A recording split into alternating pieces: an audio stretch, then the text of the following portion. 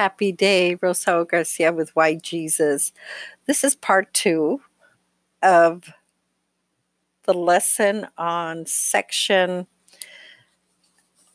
8 through 12 for June 8th through the 14th. So I'm sorry, I don't know what happened. The recording was cut off. And so here we are. Second part. I'll see if I can add it to the same part. So it left off that God is basically through the prophet Alma is saying basically, hey, if you have been in the path of God before and have left it by the wayside, you need to come back because you will not receive any more knowledge of God unless you come back. And basically, the section talked about if I will not harden my heart, I can receive more of the Word of God. And so if we have left the gospel, we're not going to receive more enlightenment. We're not going to receive any more revelation as to how to handle the world we're living in. And we're going to be lost. And then he's also making a call to the people that have not heard of God or Jesus Christ and saying, if you cast out your pride, the pride of the world, and if you become humble and you listen to what God has to offer you through his Son, Jesus Christ, then you can begin to get enlightened and begin to see the world you live in with different eyes so that you can make sense of it and make correct decisions and understand how it is you can come back to the presence of God and understand what the world that you live in is for. And so the Prophet Alma and his companion Amulek go into this description of how there are two kinds of deaths that people are going to experience. We are going to receive temporal death, which is the one sure thing we know about is we were born and then we will die. One way or another, everyone will die. And so he says, there's nothing you can do about that. But because of Jesus Christ and his resurrection, everyone, absolutely everyone, good or bad, will be resurrected and have a perfect body again. And he mentions you're not even going to lose one hair of your head in the resurrection, but it's going to be better than that. Your body will be perfect. So, what a glorious thought is that whatever thing we're suffering with in our mortal body, whether it's sickness, whether it's a handicap of any kind, whatever we've been afflicted with in our body, mind, and soul with because of our bodies, that it will not be that way in the next life. It will be a perfect body, never to die ever again. However, he focuses and says, however, you probably need to pay attention and do what you can and all that you need to ensure that you don't die spiritually, spiritual death. And by that he means if you will not accept God and his plan of happiness and redemption, of salvation, then your only option is the devil, hell. And that is spiritual death because you will not be able to progress. You will basically be stuck living the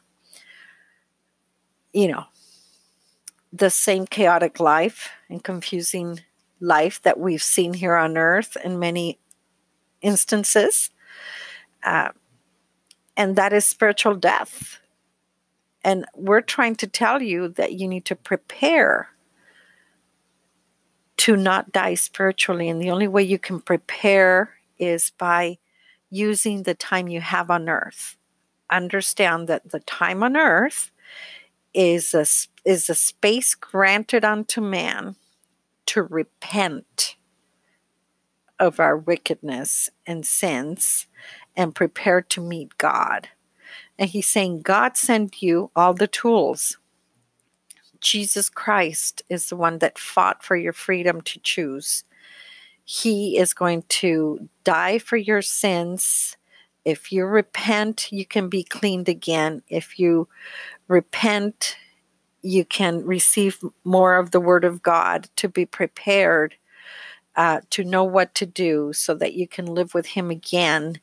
And that is freedom, because you'll be able to grow as a being in the next life and continue progressing. So that is what Jesus came to ensure. But Alma and Amulek are reminding us the time on earth is a time to prepare, to repent, and to meet God, and to basically accept the plan of redemption, happiness, or salvation. It's the same thing. And the one thing that you can start by doing is by not hardening your heart to this message. Let it work in you, and you will start seeing the scales of darkness come out of your eyes and start seeing the world that God has prepared for you. It says this is not going to happen if you do not get close to God. And I wanted to read that part with you where he says that, so that I just like how it's very clear the way they say it. And I marked it to read it to you guys. And let's see if I can remember exactly. Well, I might not be able to find it right away. But bottom line, this is a message they leave Ammoniah with. Repent ye, or you will be destroyed. Harden not your heart anymore. It says here, whosoever repenteth and harden not his heart, he shall have claim on mercy through mine only begotten Son unto a remission of his sins, and these shall enter into my rest. And whosoever will harden his heart and will do iniquity, behold, I swear in my wrath that he shall not enter into my rest. And so, bottom line, he is telling them this is it. People, choose what you want in the next life, because your time on earth is deciding that right now. It's deciding what you're going to prepare for. Are you only preparing for this earth life? Because it's not worth it. Everyone's going to die. You can't take anything to the next life except your testimony of Jesus Christ, your knowledge, and the love you have for people is it. Nothing else is coming. None of your riches, none of your material possessions, nothing. And so this message was so great for me to hear this week, because it has given me a different perspective on what my focus should be. I have spent less time this week and progressively gotten better at not engaging on social media and all the nastiness that is going on out there, and talking about leaders and law and order and all kinds of things out there.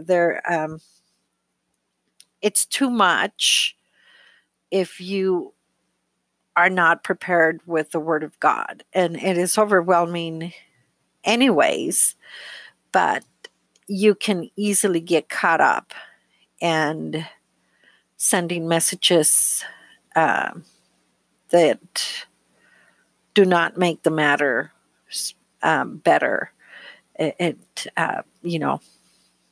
That we need to be careful what we put out there. We do not need to put hate and violence and aggression out there because that is not what God sent us here to do.